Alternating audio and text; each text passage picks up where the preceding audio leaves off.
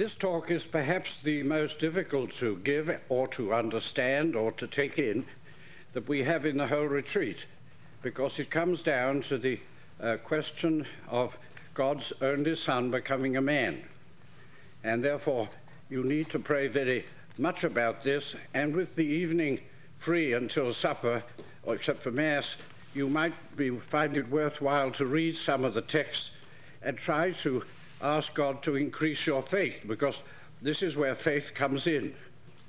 We ended the last talk with the pagans of all kinds, with great sincerity in many cases, and with the light at the end of the tunnel, seeing death coming towards them, not knowing what was going to happen when this world left them, and then all of us longing for something, but not knowing what it is. If you want to see that at its perfection, you look at Acts 17, where St. Paul went to Athens. Here was the most intelligent, sophisticated, Ivy League town in the ancient world. And there they had all these gods and goddesses by the hundred, and then they suddenly put in an extra god, the unknown God. They made a special statue for him, but they were afraid a new god might turn up. And so Paul, looking round as he did before he addressed them, he preached on this unknown God. There was the whole of the great Greek world with Plato and Aristotle and the rest, and they were still worried somehow and superstitious and had to have one altar to spare in case another god appeared. I find that scene's always very moving. It's the place where Father Théodore de Jardin started his great book, The Milieu Divin. Or again, we can think of Marcus Aurelius, not yet emperor, but he himself struggling, or we can think of the Jews and all the great religions of the world, all in the same state. I think Cardinal Newman is right for us in telling us to start right at the beginning of St. Luke's Gospel. And you really ought to have the time to read through St. Luke's Gospel, just noticing one point. This is where Newman got his one line of his hymn, "In all his words most wonderful, most sure in all his ways." Here we see the certainty of God in a most extraordinary way. How sure God was in the fullness of time, as St. Paul says, and that's a phrase that you can pray about, that when the time was ripe, God moved. And, of course, the very first thing he did is the beginning of Luke's Gospel. In the days of Herod, king of Judea, there was a priest named Zechariah of the priestly class of Abia. His wife was a descendant of Aaron named Elizabeth. Both were just in the eyes of God, blamelessly following all the commandments and ordinances of the Lord. They were childless, for Elizabeth was sterile. Moreover, both were advanced in years. Once, when it was the turn of Zacharias' class, and he was fulfilling his function as a priest before God, it fell to him by lot, according to priestly usage, to enter the sanctuary of the Lord and offer incense, while the full assembly of people was praying outside at the incense hour, all very devout.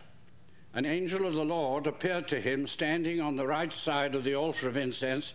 Zechariah was deeply disturbed upon seeing him and overcome by fear. Even in what we call the joyful mysteries, the first joyful mystery was a matter of terror at start. Anybody who meets an angel, I haven't met one yet, but I'd run to the Twin Cities in a second if I saw one coming, because you're dealing with another world, and suddenly to see this extraordinary thing, Zachariah was absolutely scared stiff, and he in fact was struck dumb. Such was the fear of the unknown. What's interesting is that Zachariah was an old man, and according to the Jewish law, the priests took it in turn, according to their class in West Point, or whatever it was. When it was their turn, they all went there, and they drew lots out of a bag. They had a great bag full of discs, nearly all of which were white, I think, but one was black. And the priest put his hand in and drew out, and whoever got the lot went in and offered incense. Zachariah had never drawn the right lot. He'd never been in. But on this day, God was so sure Zachariah didn't cheat. He put his hand in the bag, and I think when God was ready Zachary drew out the right one. There was a statistician in Washington, in your federal government, who told me if I could find out the number of discs, he'd tell me what the odds were on Zachary getting the right one. But he got it at the right day. And so he went in, and the whole story of the incarnation began. He was scared stiff. He was still dumb when the angel appeared to Mary, our Blessed Mother there, a girl of 16, and she was scared stiff. Talk about joyful mysteries. They were all scared stiff the whole way through. The angel said to her, "Fear not, Mary." Mary was terrified. It's worth reading her beginning too. The Virgin Mary, and upon arriving, the angel said to her, "Rejoice, O highly favored daughter. The Lord is with you. Blessed are you among women." She was deeply troubled by his words and wondered what his greeting meant. The angel went on to say to her, "Do not be afraid, Mary." So the abolition of fear began quite early on. Our Blessed Mother suddenly found that she was going to have a child, though not married. How much more she knew, I don't know. But then we've got the same with Christmas. We're always thinking of Christmas as being cheerful, but the shepherds were in a terrible state. There were shepherds in the locality living in the fields and keeping night watch by turn over their flocks. The angel of the Lord appeared to them as the glory of the Lord shone around them, and they were very much afraid. The angel said to them, "You have nothing to fear. I come to proclaim good news to you, tidings of great joy to be shared by the whole people." So even on Christmas Day, the shepherds were alarmed. And the first act of the incarnation was to abolish fear. And I believe that extends right down to ourselves, that God so arranged it that while he was all alone, like the Mohammedans and the Jews had him, like this great animal in the Denver Zoo, you're bound to be afraid of God. God did something to make fear not possible anymore. And so suddenly, right down to our own days, we'll be freed from this fear too. But fear is the first word that came to Zachary, to Mary, and to the shepherds. The only chap who wasn't afraid was splendid old Simeon, who turns up just the next. You ought to read him in the presentation. Because Simeon, who was an old man and been very faithful, he was charismatic. The Holy Spirit told him to go to the temple that day. And when he saw the baby, he immediately said, "Now I don't mind dying. My eyes have seen salvation. Now you can dismiss your servant in peace, for you have fulfilled your word. My eyes have witnessed your saving deed." That's the new translation. The old one, I think, was better. But poor old Simeon, this old man, was the first chap who wasn't afraid. Seeing an ordinary baby carried into the temple in his mother's arms, he suddenly found the whole of the Old Testament fulfilled for him. Those of you who are my age, I'm just about down to Zachary now. I'm down to old Simeon. That you're not being charismatic, but you feel this is the most glorious moment when an old man is told not to be afraid of dying. But then you've got the next joyful mystery, which comes at Mass today, so it's worth watching, and that is the loss in the temple. It's one of the longest stories in the Gospel. It's longer almost than Christmas. It's longer than the institution of the Blessed Eucharist. It's an extraordinary scene, and it does throw a light on what our Blessed Mother thought. Because when our Lord was 12 years old, it was customary that he would go up to Jerusalem for the first time with his mother and father. And as we know, when they were going to leave to go home, they didn't find him. He wasn't there. So they'd gone 2 days' journey, I think it was, before they suddenly said, "Where is he?" Now, what's so striking is that Our Lady and St. Joseph didn't look in the right place. You'd have thought they'd have said, "Oh, he's in the temple for certain." Not a bit of it. He looked just like an ordinary boy. They rushed back, and they spent a whole day. They went to the police, and they went around to where this boy missing. Our Blessed Mother didn't quite understand the whole story then. The odd thing is, the loss in the temple could never have happened again. Jesus, that time, another time, would certainly not have gone missing, and his mother, if he had, would have known where to look. But this time they were caught out, and when they found him there sitting among the doctors, Our Lady said, your father and I have sought you sorrowing. Our Lord did what appears to be something naughty. If any of your children tried that, you'd give them one on the ear for just disappearing like that. And yet our Lord was God. How could he do a naughty thing? I don't think he knew. When he got into the temple, he was overwhelmed by being in his Father's house. It's a most extraordinary scene, this, well worth reading and praying about. I have a great sympathy with the whole story because I lost a boy once in London. It was during the war, and I had to take my class of revolting kids out for the day because they'd been good or something. We didn't know where to go. And I took them out to London. It was bad enough with the air raids. And we all got onto the underground or subway. We'd been to go to Westminster Cathedral. We got on at Victoria and were going round to Charing Cross, I think, to do something. And when we got to Charing Cross, Christopher Tyler was missing. I hunted everywhere. This filthy little thing had gone. Bad enough losing our own boy, but somebody else's boy is even more serious. I thought of all the insurance we'd have to pay and God knows what. Well, I didn't know what to do, and I had about 20 kids. And then we all got back in the train and went back to the Victoria station where we had got on the train. And there was Tyler standing there watching the underground trains going into the tunnel. I came up behind him and I said, "You filthy little thing." And he said, "Father, here's one coming now." And the train went whizzing by, and I couldn't believe that a kid would be so totally absorbed.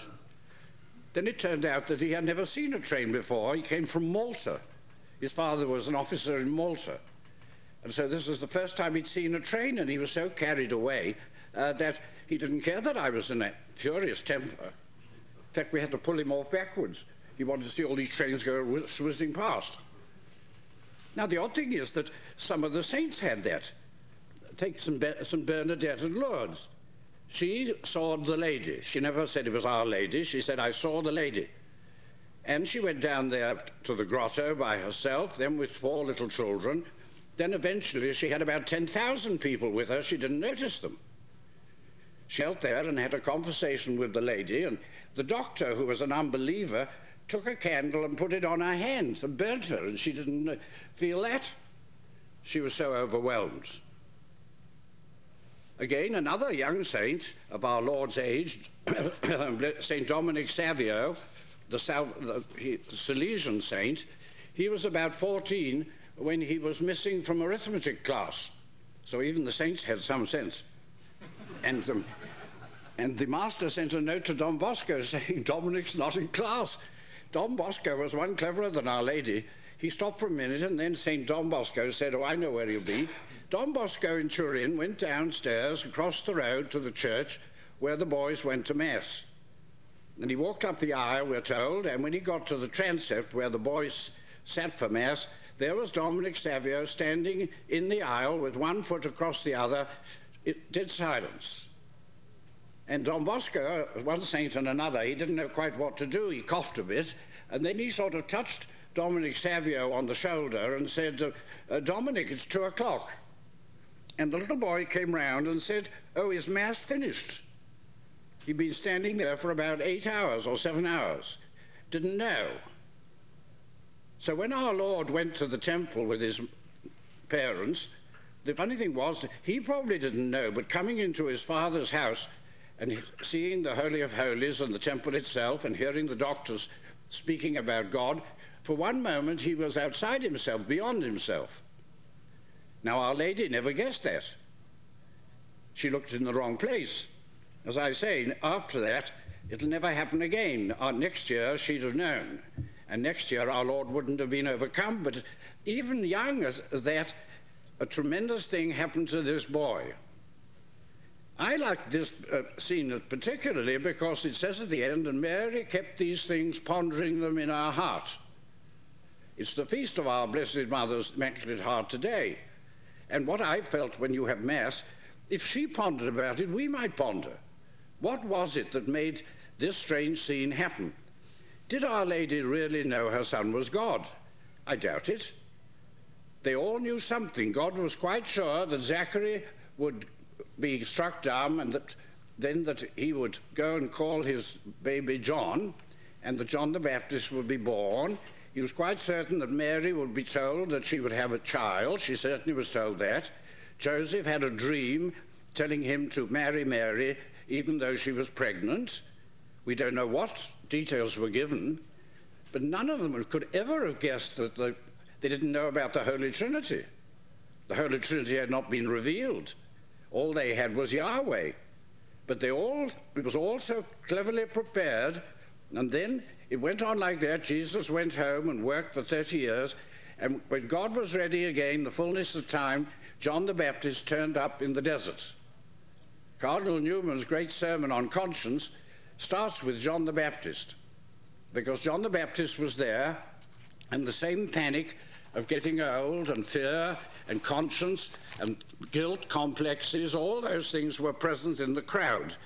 The crowd that rushed out to hear John, they came from Jerusalem, all Judea, the whole region around Jordan. They went out to him. The first people who turned up were the Pharisees, and John asked them, "Who told you to flee from the wrath to come?"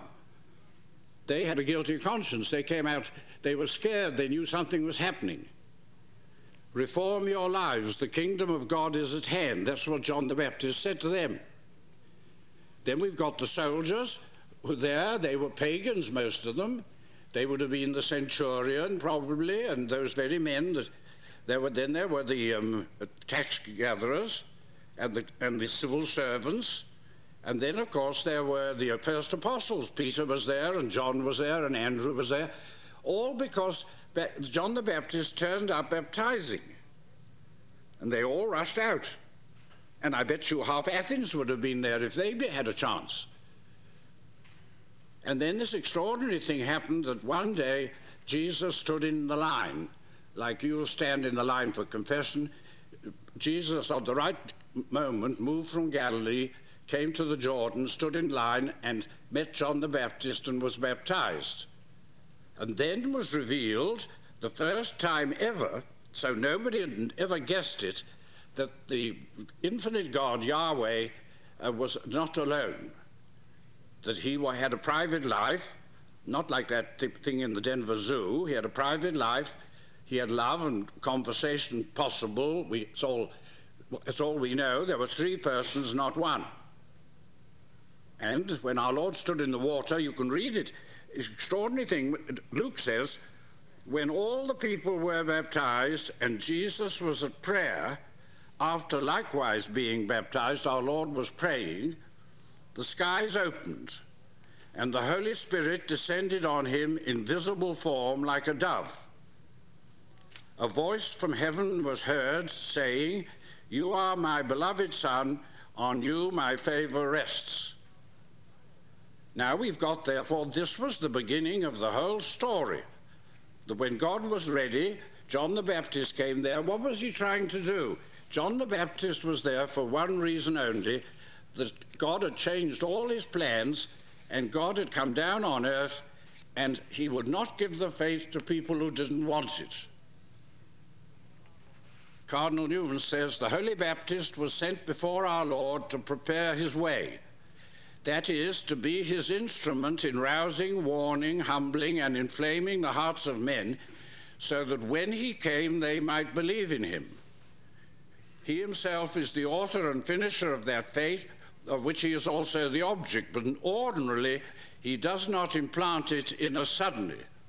But he first creates certain dispositions, and these he carries on to faith in as their reward.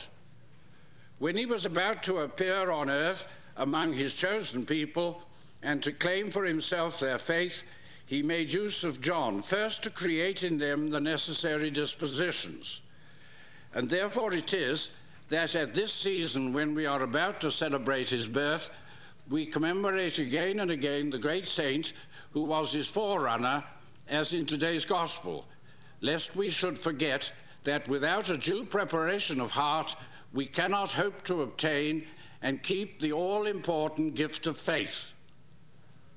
John the Baptist was there to create in the crowd the right dispositions so that when Jesus appeared, they would suddenly want something from him. He was not going to force it. They had to choose. Ever since the incarnation, every human being is free. I can turn away from our Lord. I can do what I like. I have to make the first approach, very different from the Old Testament, where God said to Moses, do this, do that. Our Lord never did anywhere in the gospel.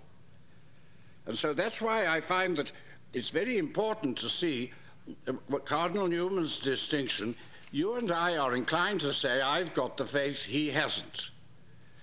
Newman goes on in his greatest sermon to say, our Lord never said that. Our Lord said right through, I can't work a miracle here because you haven't got faith, or you only want signs and wonders, so I can't work miracles here at Nazareth, because they didn't believe first. He couldn't work miracles there. On the other hand, with the centurion, our Lord said, I've never seen greater faith in Israel. He said to many women, woman, thy faith is great. Where we say there's faith and non-faith, our Lord said there's weak faith and strong faith. And that John the Baptist was put there for that reason. The greatest of all the saints, the last of the Old Testament, the very last patriarch, he was sent there to bridge over so that when God's Son appeared, there'd be somebody to introduce him to them, which he did. After the baptism, as we know, it comes in John, that after the baptism, John was passing by with Andrew, and John the Baptist said, behold the Lamb of God, and pointed to Jesus. And John and Andrew went along and said to Jesus, where do you live? And he said, come and see. And they went away with Jesus, and John gave up his two best disciples for the founding of the church. So we might then think about those joyful mysteries, and think then also, very importantly, of how God came to change. First, we discovered that he had a private life. Not until the baptism of our Lord did anybody guess that. Nobody knew. No, the Jews never expected the Messiah to be God, ever. None of the Greeks and Romans, they never thought it was possible. In fact, it was repugnant to them. It's interesting that St. Augustine, when he was studying still, when he was about 30, he found the incarnation repulsive, that God could be so belittle himself as to come down as a man. This is the idea, they all looked for it. They had no idea. I don't think our Blessed Mother or St. Joseph, any of them had the full until our Lord died on the cross. But until the news of the Holy Trinity, there was no God the Son, and there was no Holy Spirit. In the Bible, they talk about the Spirit of God moving in the waters, but nothing like what we mean by the Holy Spirit. No, the Holy Trinity was the very first thing. Now, Newman says, and I agree with him, that the Holy Trinity is relatively easy in this way, that it's a complete mystery. All our God told us was there are three persons. And you either say yes or no, that you can't do anything about it. We're told nothing about how they can be three, and all that remains a mystery. Newman has that beautiful description, which you've got in my book there, on page 99. Newman says, break a ray of light into its constituent colors. Each is beautiful. Each may be enjoyed. Attempt to unite them, and perhaps you produce only a dirty white. The pure and indivisible light is seen only by the blessed inhabitants of heaven. Here we have but faint reflections of it as its diffraction supplies, but they are sufficient for faith and devotion. The Holy Trinity, all we can say is, glory be to the Father, and to the Son, and to the Holy Spirit. All we know for certain is that we're quite right to talk of them as three persons, because they appeared three persons at our Lord's baptism. Jesus standing in the water, the Holy Spirit appearing, whether like a parted tongue of fire or a bird, it's hard to say, but the whole crowd knew the heavens opened, and the voice was heard, this is my beloved Son. Now, that's the very first thing that no other religion ever had or guessed or could think of guessing. So Newman is quite clear that the Holy Trinity is, you just accept it and realize what it means to us that God so loves this world that there were three persons and that he sent one down. Now, when you come to God made man, it's more difficult because our Lord's divinity we can only accept. But now he becomes on our level. We can see a man, we can see what he does. And so in an extraordinary way, the divinity of Christ, which is vital to the whole of our church and our faith, we've got to be disposed to say yes. What I find so moving with Newman, and that we'll end on for the moment, and that is, you see that he reckoned right from the start that holiness was the purpose of the incarnation, not to forgive our sins. St. Athanasius rightly says that our sins could have been, our fall, the original sin, could have been wiped out without God coming on earth. But what couldn't be done is, God having made man, he then really had to come down to help us and show us how to live. After all, having made all these animals and things, God took a most tremendous risk and created a free person. We are the only creatures. We're above the angels when we're joined to Christ. The only animals can't choose. But you and I have the ability. God took that great risk. I'll make a free person who can turn against me.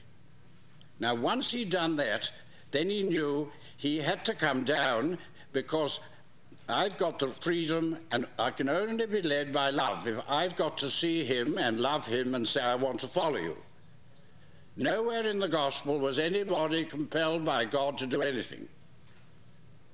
So God was such an artist that right from the fullness of time, he planned to identify himself with us. He had to come on earth. God so loved the world as to send his son down. And then by eating his flesh to nourish us, and etc., the whole human race will be raised up to be divine, to share the whole of creation with the Creator. So Newman was thrilled about the whole thing, and this is what really made him eventually come into the church. Now he says that when we come to our Lord, we must be very careful. We don't really know any details at all. A lot of it is only a mystery. Why did Jesus have to be baptized when our sins were forgiven on Calvary, when he died for us? So the baptism wasn't strictly necessary. We are not told. We're only told he was baptized, identified with sinners. Why did the Holy Spirit drive him straight into the desert, and there he was tempted? We know hardly anything about the temptations.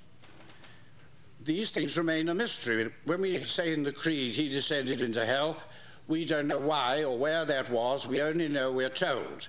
Much of our love for our Lord is based on total faith. This is what he said. The only thing we know for certain that was revealed is that he came down on earth for our sake. For our sake he came down on earth. He so loved this world, and for our sake he died. Mercy is the one thing that our Lord's life reveals, that the infinite God, having made man free, knew that we might take the wrong choice, and therefore came down and treated us as free beings. It's the most extraordinary thing. Talk about the shuttle. I feel the same way, that while the rockets wouldn't fire, that was Adam's time, where the whole thing went wrong. God knew that it would go wrong. Once you make a free person, the chances are they will once or twice go wrong, like your own son. You see your children and they disobey you. You can't, if you lock them up or punish them and become a tyrant, then you've lost their love and they'll never develop. A father with his child has just the same problems God has with us. That he so made us that we took the first step. And that's why John the Baptist was there, to help the crowd to take the first step. And the first step was taken by John and Andrew, who said to Jesus, "Where do you live?" And they made the first move, and the church began. So therefore we'll end on that note for now, and in about 5 minutes' time after coffee, all three of us will go to the confessional.